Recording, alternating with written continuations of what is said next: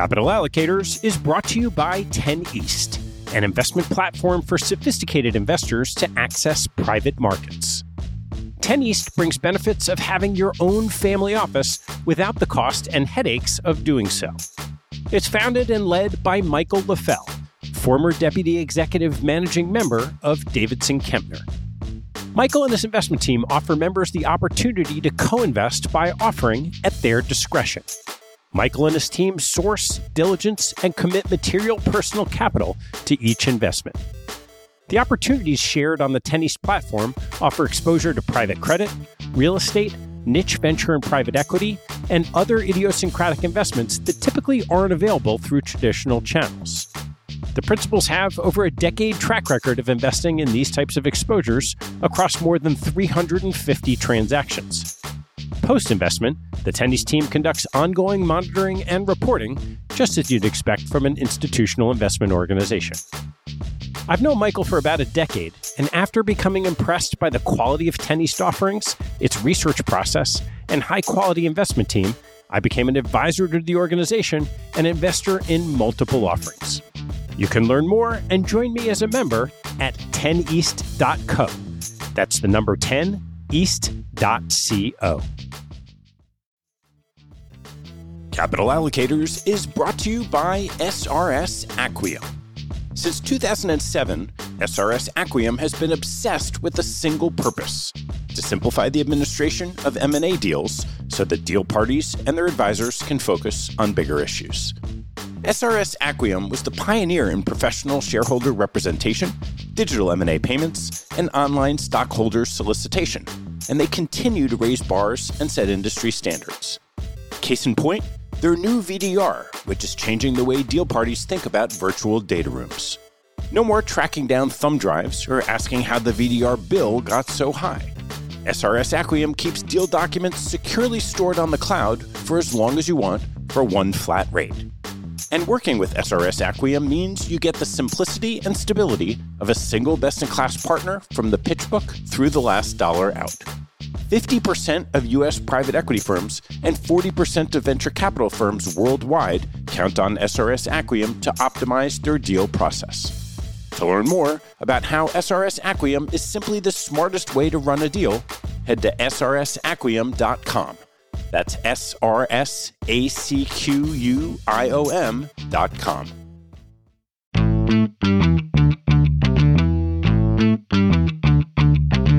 Hello, I'm Ted Seides, and this is Capital Allocators.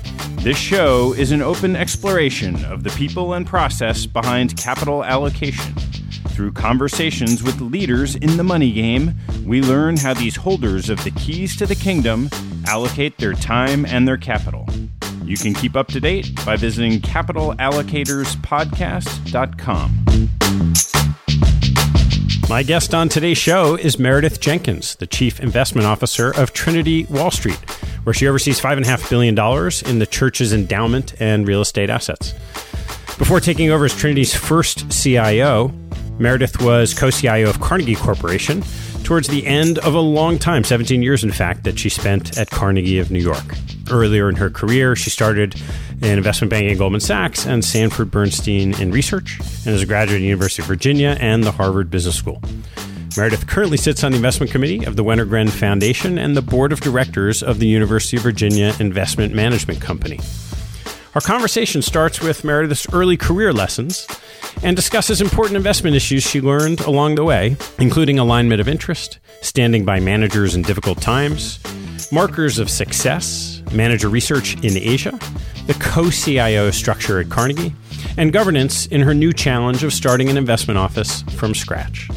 Fun-loving and smart as a tack, Meredith offers pearls of wisdom throughout our conversation. This week, I'd like to encourage you to sign up for my mailing list. You can find it at capitalallocatorspodcast.com right at the homepage. I've started writing a column for Institutional Investor magazine, and I'd love to share those with you as they come available. Please enjoy my conversation with Meredith Jenkins. Meredith, thanks for joining me. My pleasure. Thank you. What early investment lessons did you learn from your days at Goldman and Sanford Bernstein in the early years of your career? Well, Goldman, I got sort of my first view of investing working on roadshows and going to visit managers and getting to sit in and hear what kind of questions they asked. What were those roadshows like? Well, they were crazy when you're an analyst, right? Because you're carrying all the books and you're worried, a couple of them were in the winter and you're worried about the snow and whether you're going to get to where you need to be. And, you're in LA and someone's in Santa Monica and someone's on the other side of LA and they're screaming at you because you had no idea that those places were so far apart. And so it was miserable. It was pretty miserable, actually. But like the lights during the day of really interesting things were when you would be at the managers and they would, they'd be pressing you like crazy because you're taking something public, which after having worked at Bernstein, in my mind, when you're taking something public, it's probably not a value option, a value play, right? You're trying to take advantage of getting a good price in the market for the person who's selling their equity, not buying it. And so, so you would go in these meetings and people would be very skeptical and they'd ask really tough questions. And so that was just really interesting to see that. So and they also, when you're an analyst and you're on the roadshow, your life is pretty miserable. And those people looked like they had pretty good lives. so I was interested in that too. How did you first get to Goldman? Was that just a standard interviewing process out of school? A standard interviewing process. I think what had happened, so I graduated in 93, and I think the market was kind of stronger than people thought it was going to be. And so they ended up doing a round of liberal arts majors because they needed more analysts than they went into the season thinking they needed. And so I was lucky. I know for sure I was in the last group of in the last day that they had analyst candidates in. We all think we were in the last group, the last admitted. The English major from UVA was not sort of top of the target list. But so I ended up in the, it was just a regular sort of analyst program. And like many analyst programs, they were very willing to sort of take a chance on, we'll teach you. You don't necessarily need to have come out of school knowing what all this is and how to do, a DCF or a common stock comparison or whatever the case may be. And so I did that, and I figured, when I was coming out of undergrad, wasn't entirely sure what I wanted to do. I knew I wanted to live in New York City, but wasn't sure what I wanted to do. And so I looked at being an analyst as like another 2 years of school in some ways, and that I would learn as much as possible from it. And it was a great learning experience in that regard, perhaps most because I learned I didn't want to do investment banking longer term. But I made some of, the greatest friends in my life. And, at that time, so from 93 to 95, for people coming out of analyst programs then, it was just, a huge growth in asset management broadly, private equity, hedge funds, everything. And so all these people I worked with have gone on to unbelievable fame and fortune and stature. And so, it was great to be surrounded by really smart people and to learn from them and to see them go on to such success. And so you saw a slightly better lifestyle on the other side of the desk. Yes. And ended up going to Bernstein. Yeah. So I ended up going to Bernstein. And I think that probably was most formative in terms of investment philosophy. The value orientation of Bernstein back at that time just really resonated with me. And interestingly, as an English major, to look at a stock and try and figure out the story of what is the market not understanding that we think we understand better. That's like a thesis. And that's sort of, trying to prove your thesis and spending a ton of time with management and other investors and sell side and what are the stories that people think are out there. And so that was a great experience. And the discipline of, okay, here's the story on the stock. Here's what the market's missing. And this is what our thesis is. And so that was great experience in terms of thinking about investment opportunity. And I was lucky. I had, I worked for two different people. My first year I worked for Deborah Fine and was doing more consumer oriented stuff and, these crazy models on what's the world supply and demand for sneakers and sweatshirts. And so that was, there was great to sort of just understand big data and how to kind of look at it and stay on top of it. She was a great investor and she was phenomenal and is phenomenal in terms of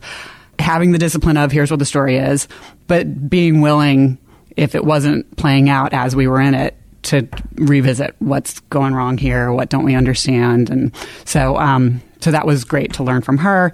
And then my second year, I worked for a guy named Andrew Maloff, who was doing more commodities type stuff, aluminum and some of the metals. And so that was a really great experience because those are so pure supply and demand. The consumer supply and demand, there's a bit of a guess as to what that'll be. And there's sort of, there are fads and all of that stuff that's hard to take account for. Whereas, the metals and all that stuff that's sort of, it plays the same way over and over again. So that was really valuable. And when did you think about shifting over to sort of multi-asset allocation? So actually it was completely serendipity. And I had been doing a lot outside of work in terms of fundraising, and I was involved with my undergraduate institution, and just I was interested in the nonprofit sector broadly speaking. Alongside that, at that time at Bernstein, Mr. Bernstein still used to send out articles that he would cut. It was like your grandparents send you articles that they cut out of the newspaper. Mr. Bernstein would send those out, these B notes, and then he would send them out, and he was really into a number of kind of more philanthropic things. And I always loved reading these various articles that he had found. And so I was just broadly interested in the nonprofit sector and what could I do that would be more meaningful. There were that plus this combination of, I worked with some phenomenally great investors, really smart people, and they would come in and be like, oh man, when I was taking a shower this morning, I was thinking about this with this stock. And when I was taking a shower, I was not thinking about any of my stocks. So I knew it was intellectually challenging, and I really liked that part of it, but I did not go to bed and wake up thinking about my stocks. I was just never that passionate about them. And so I just sort of came to the conclusion I was never going to be as good as a lot of these people that I worked with who really, truly did live and breathe their stocks. And so I was interested in learning more about nonprofit. And I had gotten into the program at HBS to start in January, so I wasn't going to have the summer. So I went to HBS and said, I really want to try and do an internship in the fall. Broadly interested in the nonprofit world. Any thoughts would be helpful. And so they, being HBS at that time, said, oh, there's a firm that is a gatekeeper for a lot of nonprofits. Maybe you should talk to them. And there were a couple HBS grads there. And so I ended up doing an internship at Cambridge Associates. And that was the serendipity of, this is what I really like to do. There are a couple things from that experience. I was up in Boston since I was getting ready to move up to Boston for business school. And because of that, most of the managers would come through the Boston office. And so I got to sit in on these manager meetings and see how Cambridge would question the managers. And the combination of seeing that and then also knowing what I knew from Bernstein about how we managed, I found that fascinating to try and judge whether people had sort of a sustainable advantage and discipline in thinking about how they invested. So that all was really fascinating to me and clicked for me in one sense. And then the other thing that clicked for me was to think about things at a portfolio level and asset classes and how do they all fit together rather than that was just much more intellectually fitting for me than to think about a stock portfolio and how you would put together 15 or 20 names or whatever the case might be. Is it all that much different? I mean, there are more line items in a sense, but I get that if you're not eating, living, breathing stocks, you might worry about whether you're going to be the best research analyst, but you could also have similar disciplines in terms of portfolio construction. There are absolutely similar disciplines in terms of kind of managing risk and understanding what your various exposures are and how much you feel comfortable and confident in something. But I really loved, after having worked at Bernstein for a couple of years, I did really love judging the underlying investment management organization and whether I thought that. And I found that much more interesting than, judging a steel business and whether I thought they had a competitive advantage. So you left school and went to Carnegie. So when I was coming out of school, I was very focused on finding something in the endowment and foundation world. And so I did a ton of networking and was lucky enough through some of that networking to be connected with David Swenson. And then David Swenson connected me with a former colleague of his who had just left to go be the first CIO at Carnegie. And so that just seemed like an amazing opportunity to be somewhere on the ground floor, getting, learning the portfolio as she was building out her team. Actually, the other piece of it too, I was really, really motivated by what Carnegie was doing on the program side. And so Vartan Gregorian had recently joined in the prior couple of years as their new president. And so, I left my interviews with them with a whole pile of kind of strategic work he had done on what program areas he was going to be focusing on.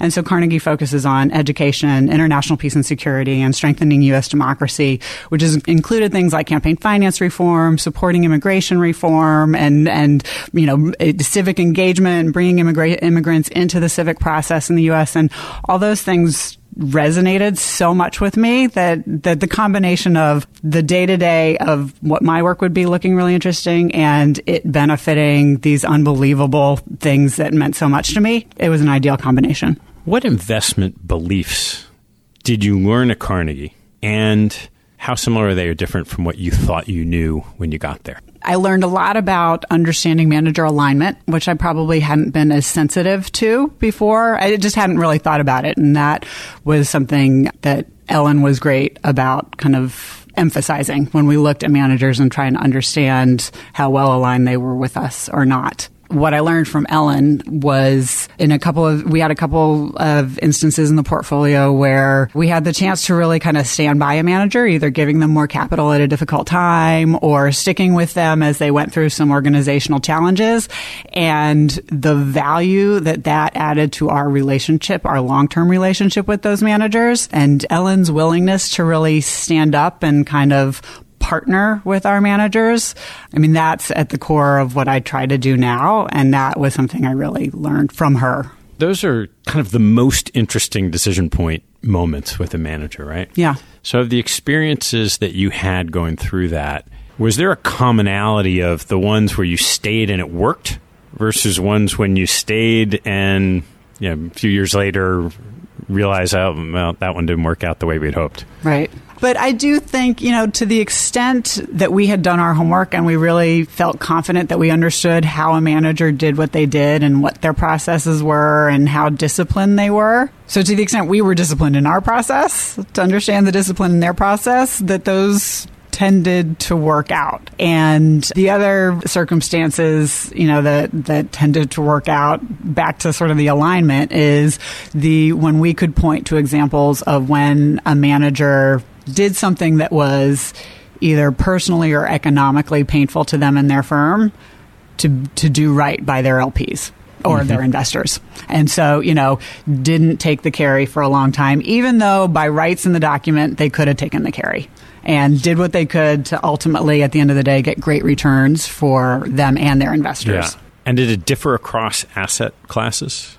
Actually, I would say it didn't. I think it's too easy to say.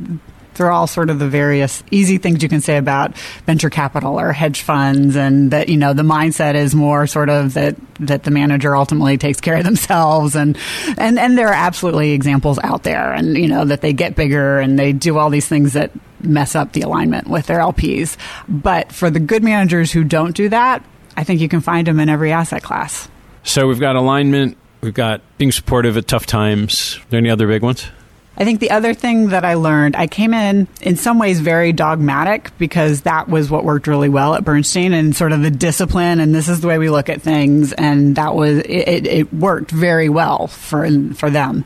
And in the multi-asset world, and as I worked with different team members over the years, I think I really learned the value of having people with different perspectives and experiences, and that actually can benefit a portfolio significantly. Yeah. I used to struggle with that double-edged sword, because on the one hand, you want to be open to different perspectives, and on the other, then how do you know what to filter out, right? Yeah, yeah. So how did you balance going from, okay, if it's U.S. equity investing, you like value managers and a certain style of rigor and fundamental analysis, to, yeah, but growth can be good, or maybe it's value and momentum. So how do you calibrate, really, when you're broadening out what, are different ways to succeed? You look for sort of the markers that perhaps should ultimately transcend some of that stuff. And so what sort of partners have these managers been? What kind of access do they have to really interesting investment opportunities? How creative have they been over time, and how has that worked out for them? As much as I'm sort of a true value-oriented person, I think, in growth, you can find people who actually do a great job on their companies, and they're really thoughtful about the underlying dynamics of what they're invested in, and they're respected by the managers at the companies that they're invested with, such that they can provide real value add, and that can kind of transcend value versus growth. Yeah. I'll turn a little bit. You spent a couple of years in Asia. Yeah. What was different about the hunt for talented managers across asset classes when you're in Asia than in the U.S.? Well, it was a lot more Wild West in many ways. So we were there from 2007 to 2011. So clearly an interesting time in the global financial markets to be there. We got there just on the edge of sort of the craziness that happened from 2003 to 2008 in terms of, private equity was exploding, venture capital was exploding, hedge funds were exploding, and they were doing all sorts of stuff that maybe they might not have been doing in the era before that, and that they maybe got called out for doing in 2008 and 2009. But so it was just a really, really interesting time to be there for that. Underwriting opportunities and who you wanted to partner with was the personal side of it became even tougher because there was so much massive turnover and, turnover in terms of people for sure. And so, and this is, I'd gotten very used to in New York with the Carnegie team, spending a ton of time getting to know the teams and feeling and coming to a conclusion of, okay, are we comfortable in the stability of this team? Are we comfortable that they're going to be good partners and we can trust them? And then over there, people were constantly leaving and kind of maximizing their market value and going to another firm and, spending a year here and then a year there. And you had to spend a lot more time understanding when you did back something, understanding the whole team.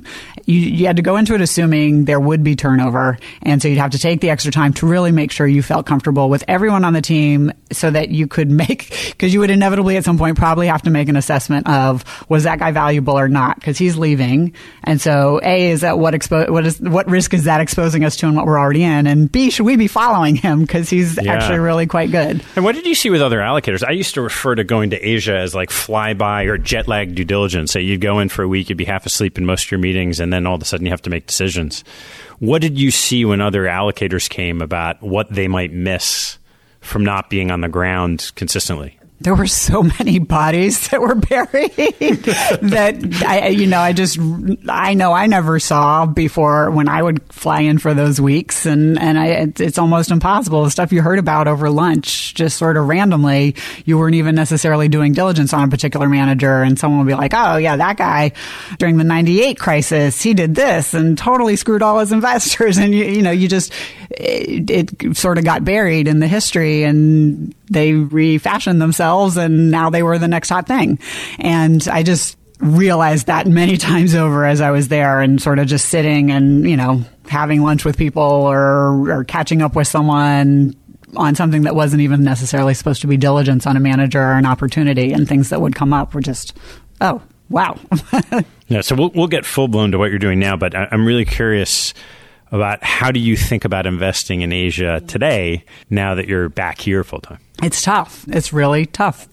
And so I can't tell you how many times between coming back in 2011 and now where I've had the feeling of, it'd be so nice to have someone on the ground that you knew was sort of in the middle of all those flows and you trusted. And so I do what I can to leverage the people I do know who are over there and on the ground, and that it's a smaller community over there. So it was in many ways, that was nice that we all sort of had each other. It was this community of people who had connections to some sort of U.S. firm, and they tended to be more allocator-y type things. And so I've tried to maintain those so that when we look at stuff, we can do a little bit more targeted diligence, off reference sheet targeted diligence. And then that is much more of I go with my gut in terms of, do I feel comfortable with this person? Do I really feel like if the chips were down, this person would do right by us? And versus, I feel like sometimes in the U.S. you might be more willing to, okay, we can structure this in a way that will be protected if it doesn't, and we know how it would play out sort of in a U.S. legal system and all of that sort of in terms of kind of risk management. Over there, I think you need to be very, very comfortable with the people that you ultimately are partnering with. I want to take a break in the action to tell you about NetSuite by Oracle, helping businesses accelerate growth and run better with a suite of ERP, financial, CRM, and e-commerce products.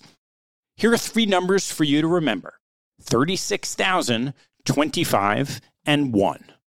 36,000 is the number of businesses that have been upgraded to NetSuite by Oracle.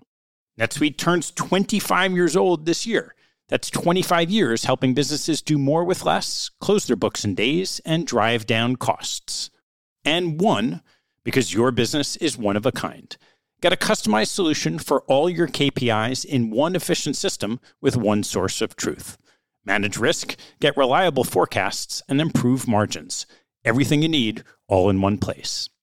Right now, download NetSuite's popular KPI checklist designed to give you consistently excellent performance, absolutely free, at netsuite.com/allocators. That's netsuite.com/allocators to get your own KPI checklist. netsuite.com/allocators. And now, back to the show.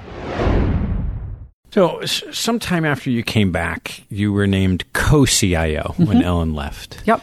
I'm curious to learn a little bit about the strengths and challenges of a structure like that when Kim and you were in that seat together. Yeah, absolutely. Well, so that was why I came back, actually. So Ellen had announced she was leaving in the summer of 2011.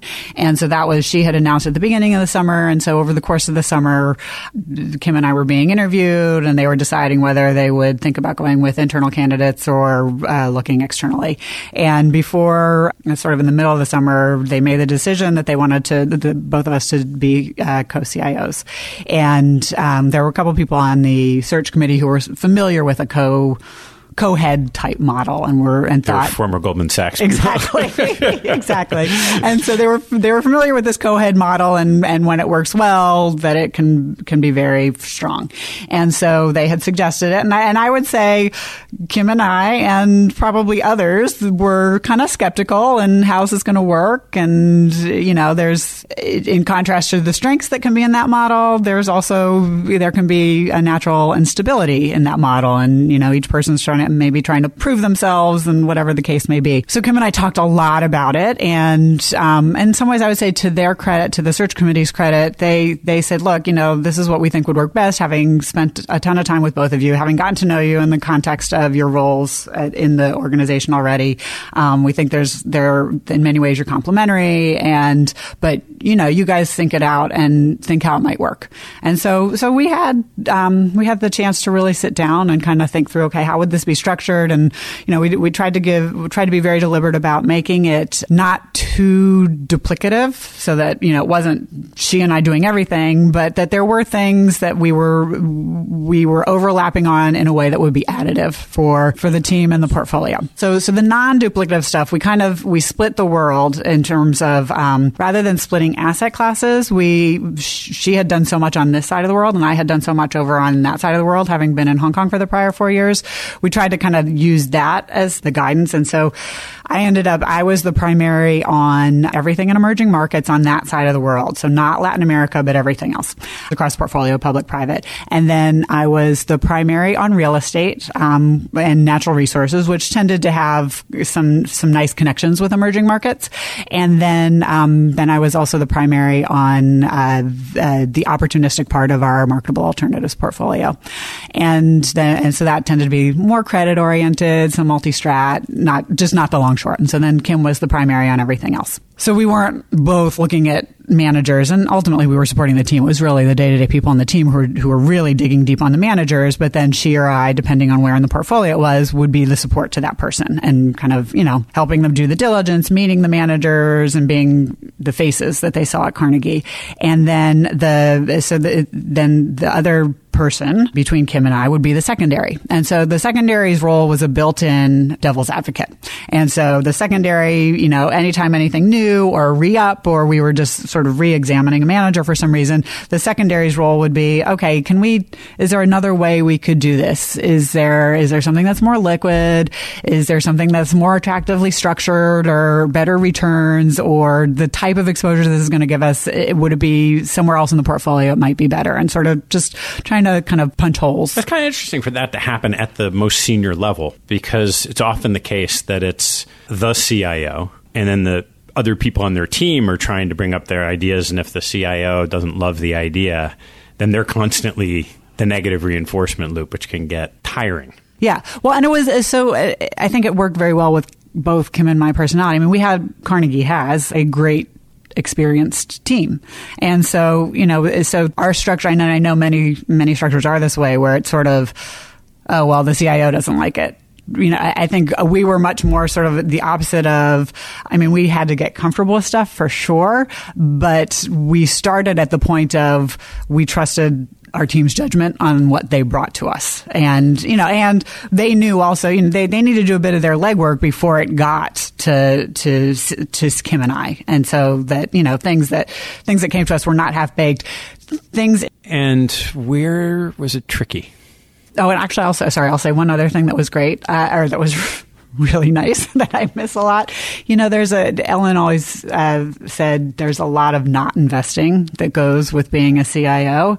And what Kim and I did for all that sort of stuff was, on like performance management and tough conversations and all that sort of stuff, we shared the burden on that, and we always did all of that together. But it was really nice to have someone to talk about that and prep, and here's how we're going to handle it. How do you think they're going to respond? And oh no, this is great news, and we both get to give this great news together. And so that was really nice. And then then there's stuff like the annual audit. So we took turns, and I did it one year and she did it the next year, and so you'd have a year off that you didn't have to do all the audit confirms and making sure everything was coming in, and this sort of mind-numbing getting to the managers, please give us this information. So the other point I didn't make, which I think is really important and that I try to always make, is it was not an arranged marriage. Kim and I had worked together for a long time before that. And so, we had worked together long before Carnegie, because she did private equity at Ford and I was doing private equity at Carnegie, and we underwrote a bunch of managers together. She was, one of my good friends. And when Ellen was looking to kind of fill in on the team when I moved to Hong Kong, I called Kim immediately and said, you should talk to Ellen. And so she came over. And so then we truly were working on a team together, but not in sort of the co-CIO's role yet. So we had a great foundation to create it. And I can't point out anything that I feel like it didn't work. Like I feel like we had a really great working relationship. I have a ton of respect for Kim as an investor and as a manager and a strategist and sort of thinking about portfolios. And I learned a ton from her in all those regards. She's probably much more outgoing and comfortable being that way than I am. And I've learned a lot from that in terms of, okay, just put yourself out there. And so that was really, really valuable for me. And so then the opportunity comes up here. Trinity Wall Street, I guess it sold a property. Is that? Well, so they were in the process throughout 2015, much of 2015, they were in the process of thinking about taking money off the table on their real estate. So historically, the vast majority of their endowment had been in real estate.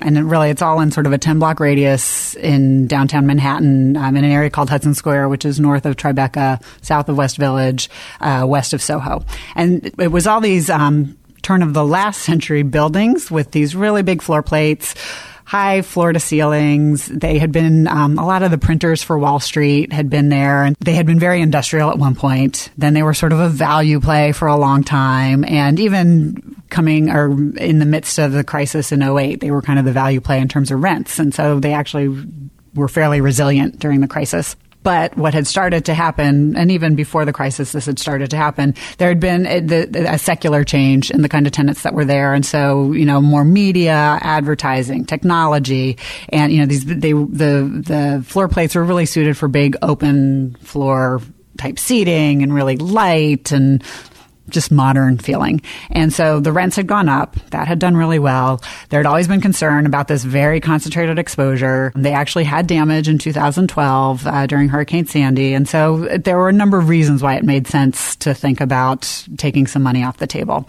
And so they went through this process in 2015. It kind of went through a couple different iterations. They ultimately put together 11 of their core commercial buildings and put it into a joint venture, sold 48% stake to Norges and a 1% stake to Hines to come in and manage it on a day-to-day basis. And so that produced about $1.7 billion for the portfolio. And so they decided, we should have a real internal investment management effort. And they had also, in the course of that, decided that they would get out of the business of, really managing the buildings on a day-to-day basis. And that was why they brought in Hines. And so they wanted to kind of think about it more, be more strategic about it, think about the whole portfolio, the risk exposure, and what makes sense over a longer period of time. And so a number of people knew this job was out in the market. I think that people have been talking about it. And it was sort of interesting. The church my husband and I go to in the West Village had sold a very teeny piece of land, but it had been a very interesting time for them to sort of think about, okay, and they really did it to guarantee, their long-term sustainability. And it had spurred a number of kind of strategic conversations, as well as just how do we manage this as good stewards. And so that had all been really interesting to me. And I had mentioned to my husband that this job was out there and said, oh, you should go look at it. And I said, you know what? I'm really happy at Carnegie. I'm not interested. And then kind of a couple of months later, the headhunter actually reached out to me directly. And I was like, well, there had been this kernel of that's kind of interesting. Maybe I should just go hear more about it. And as I heard more about it, a number of things really resonated. I mean, I had been at Carnegie in its early days and the opportunity to really start something from scratch and build a team. And I think, what needs to be done to build something here that could really create long-term value for the church. I was very motivated by a lot of the stuff that the church does from a social justice perspective, as a larger member of the larger Anglican communion across the world, and as well as a number of projects and things that we do in New York City. That was very appealing. The real estate is just south of where my family lives and where we've really chosen to make our home. And so I feel a very personal connection to that neighborhood and what it looks like and what we're able to create there. And so there were a number of reasons that it just really spoke to me, and I was willing to go further and further and learning more and more about it. And just all of that sort of coming together, it seemed like a really great opportunity that they don't come along that often. So it's 2015, 2016, and you have a big pile of cash. Okay, well, so I should explain. So actually, Goldman Sachs was on as the outsourced CIO, and they came on sort of in 2013, 2014 timeframe. And so this transaction had been moving down the road over that time period.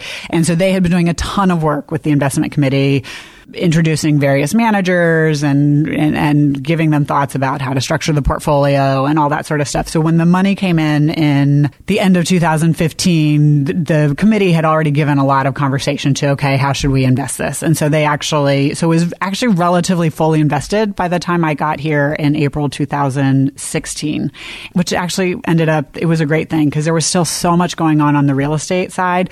If it was truly a pool of cash when I got here in 2016, and it would have been tough to deal with. When I left Carnegie was a well-oiled machine. Like it just, and it was a very mature portfolio, and the vast majority of managers were core managers that we had a lot of confidence in. And if they were managers who were on our watch list, we knew exactly why they were on our watch list. And so the day-to-day there, for me, for everyone else on the team, was much more, okay, what's an interesting opportunity? Where should we spend our time? And there was more of a macro element in some ways to it. Not that we would always meet with managers and we were open to opportunistic things coming in, but we were probably more deliberate about what's interesting now. And as you know, in our world, like, I'm embarrassed to say this, it hasn't felt like much has been interesting since 2012. So that always felt like really hard to find what was interesting. And so going straight from that to here, if I had truly had a pool of cash that I needed to invest, I think I would have pulled my hair out because there wasn't anything. There wasn't anything that was early 2016. there were a couple things I thought that were interesting back then. Like, so for a few months, there were a couple of things that were interesting, and emerging markets, I think, extended a little bit further into 2016. So maybe we would have done a bunch of emerging markets. I do regret perhaps maybe we didn't do more of that in retrospect. Though we did we did a review of the asset allocation with the investment committee, and we upped the emerging markets allocation, and that has continued to do well. So that's been great. In some ways, it's been very freeing to be in a place where we feel like there's a lot that we're doing, both from a team and systems and organization perspective and from a portfolio perspective. I'm going to manage the portfolio differently than it was set up when the money came in. And so, I have managers that other of my team members have managers that they know and love and have a lot of confidence in. And so we've been doing work on those managers.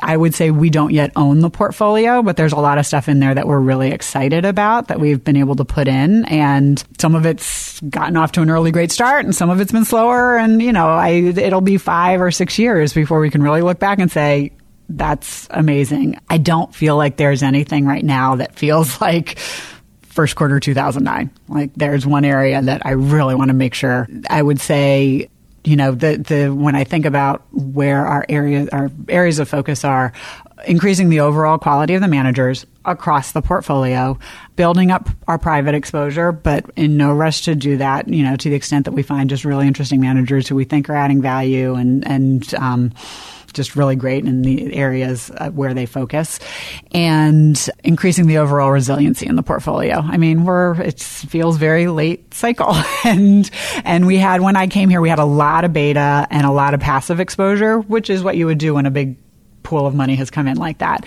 And so getting the passive exposure to managers who we think would do a phenomenal job in a tough environment, and increasing the liquidity and just the overall quality of the underlying exposure so that we could hopefully be in a good position to take advantage of something more interesting.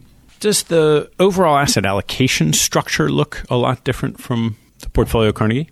Yeah, it does for a number of reasons. So if you take into account the real estate, we still have 2/3 of our exposure. Okay, so strip out the real estate. So if you take out the real estate, it still looks very different from Carnegie, because the private that Trinity did, we did on a much smaller pool of capital. So when the new capital came in, it pushed the private to 1%. Whereas at Carnegie, we had almost 20% in private equity. Even when I started at Carnegie, we had about 8% in private equity. So then we got a long way to go. Does the resilience come in from kind of hedge fund strategies? A mixture. So from hedge fund strategies, we've been looking for we've been, spending a bunch of time with managers we know, as well as trying to meet new managers who we think are really good at shorting, or who are really good at, who have shown, an ability in the past to cycle to really interesting things when the opportunities present themselves, and are willing to kind of move their exposure. And then also the fixed income portfolio was much more really equity beta type exposure. And so we've built some resiliency there and put, some sovereigns and some things that hopefully should be a little bit of diversification. What was easier than you thought it was going to be when you showed up? Even though a big reason I was comfortable taking the job was based on the people I knew who were on the investment committee, I would still say that has been easier, more fun than, this model that we all live with in terms of governance structures, and, the CNF sort of interesting. You report to a board.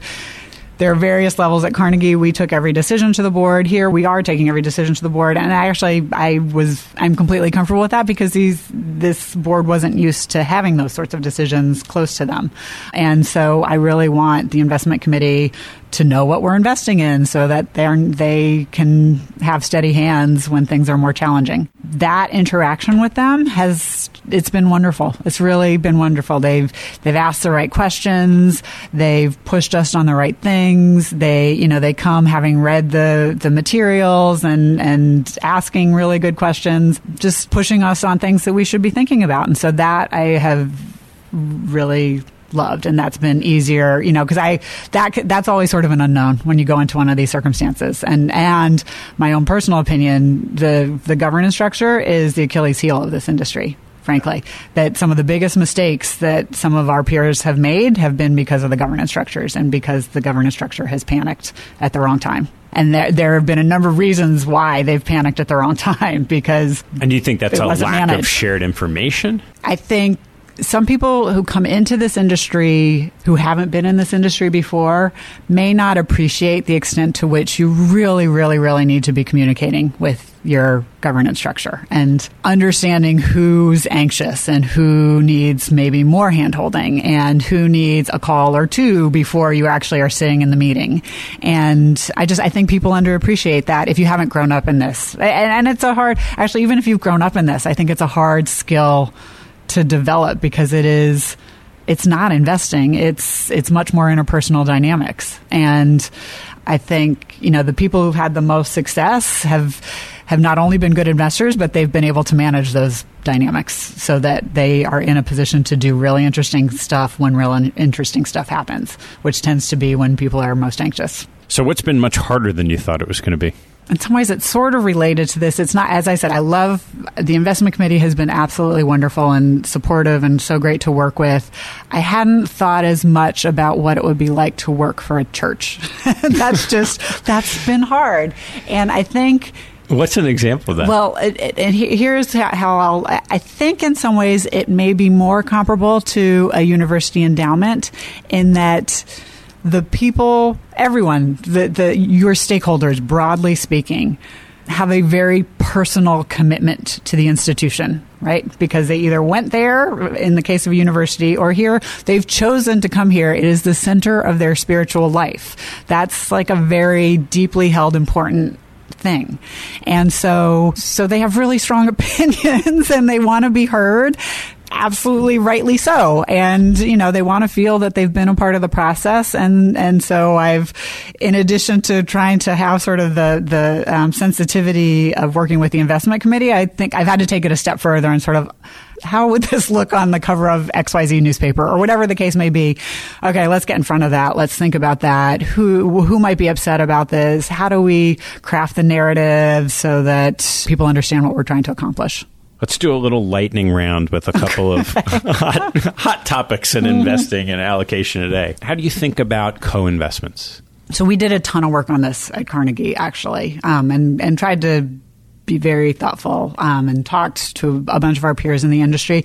I'm not a huge fan, I gotta say. Maybe the data's changing, at least at that point in time. So this is a few years old now. The historical data on co-investments they are pro-cyclical and they don't turn out well. So if you do it as an asset class, that's not one way to do it. So pro-cyclical in terms of the timing of them, or is there also the adverse selection? More in co-investment tends to happen at the end of a cycle when things are really hot and more bigger dollars, more like opportunities themselves in number, all of it. And it just conspires to not great returns from a dollar perspective. If you look at it all, sort of massive dollars. Right. And so...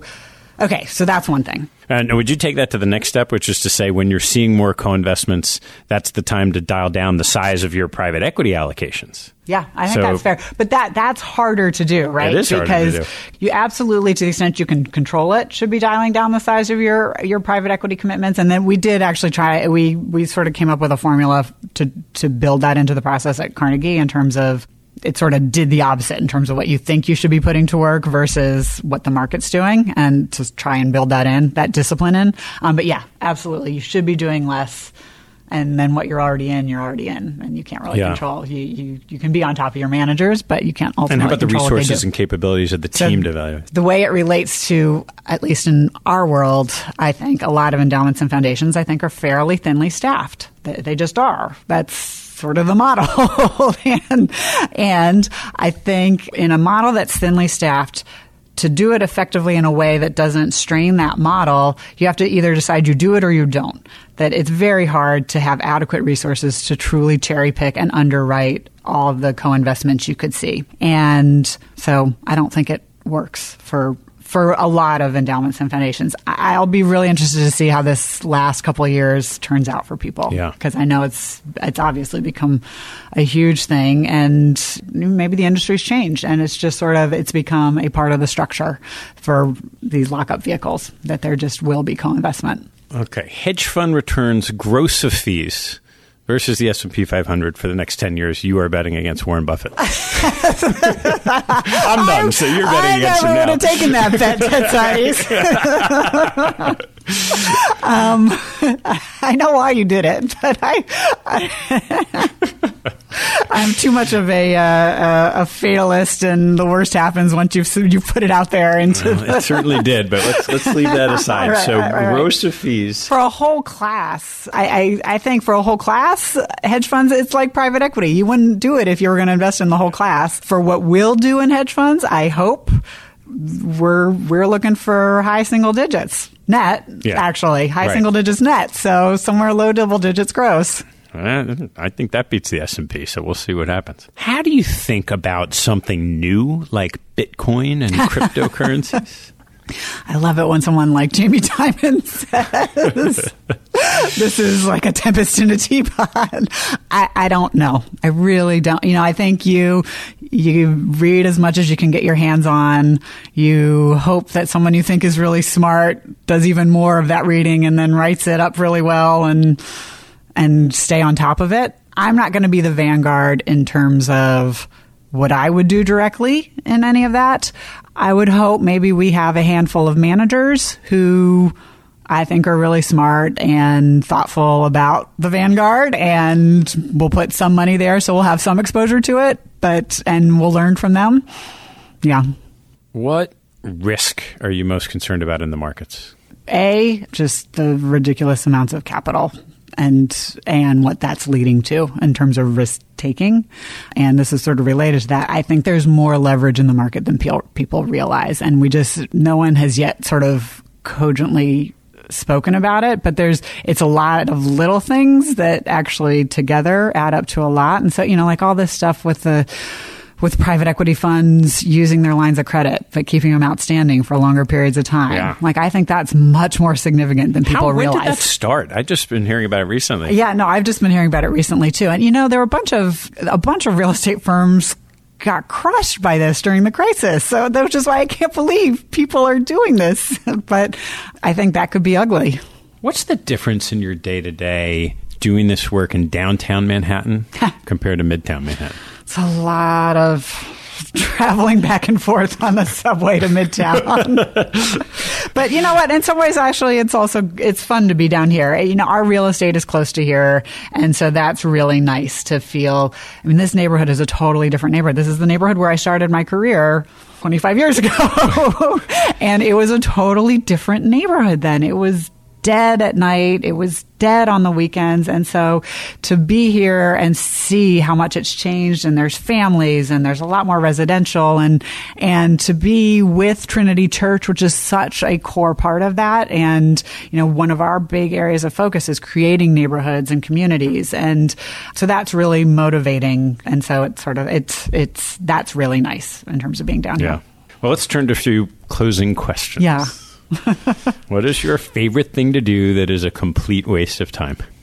I spend way too much time reading articles, sitting on my phone and reading random researchy articles. There's some great article that's going to be in the New York Times this weekend about research in the social psychology space and all this sort of drama that's going on there, and whether it's real research or not, and whether it's been adequately tested. And I love that sort of stuff, and just thinking about there's always more reading to do than I ever have time to do, and that's my English major. Once I'm done here, that's all I'll do. I'll just sit and read books, read magazines, read articles, newspapers. What teaching from your parents most stayed with you? I think the biggest is how you treat people, and just treat people the way you want them to treat you. And that is so important in everything, in how we work as a team and how we work with the people we're partnered with. It's not just sort of how you go about your day-to-day life. It's really it's at the core of how we, I think, how we ultimately can punch above our weight in terms of being a thinly staffed team, but hopefully getting access to really interesting opportunities. And so, we want to be open and transparent and fair and not mislead. And so all of those things are kind of treating people the way you want them to treat you. Yeah, that's great. What information or column do you regularly read that other people might not know about? See, all that stuff. I don't know that I necessarily, I like Michael Sembalist's research a lot. Michael Sembalist, he does a bunch of kind of macro research at JP Morgan. I like that. And it tends to be kind of broad ranging in terms of the topics that he covers. So that's kind of fun.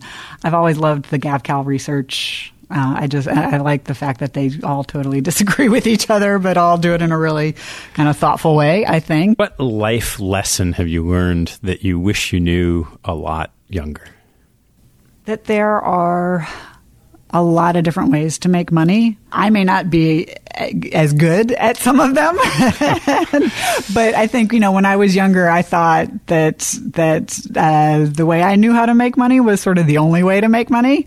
And I think it kept me from learning as much from other people as I could have along the way, and listening as well as perhaps I could have along the way. And so I hope, I definitely feel like that is something that's changed over the course of my life in terms of being opening and to understanding. I still may not necessarily feel comfortable that I can do it in any way, but I do feel like I have a lot to learn from other people. And I've found, at Carnegie too, we really tried to put together a team of people who brought very different strengths and different ways of making money. And we felt that was to the benefit of the larger portfolio. And so that's something I try. And I probably wouldn't have done that as much earlier in my career. Yeah.